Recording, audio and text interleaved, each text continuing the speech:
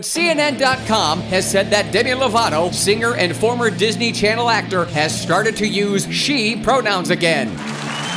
Okay, 8 solid hours of sleep, here I come. Way back in 2021, when Demi Lovato's mood was different, Little Miss Autotune came out as non-binary and changed her pronouns to they, which, as we know, science has proven is stupid. But the wind changed direction, or maybe it was climate change, but her words, she's been feeling more feminine, and went back to she. She was non-binary, meaning she's not solely male nor female. Now, she's queer and pansexual. Remember when many people posted their mood? Get on the ball, social media. Give Amateur Nation a sexuality update button. Feeling queer, feeling pansexual, feeling non-libidoist asexual, and yes, that's a thing, found on episode 147.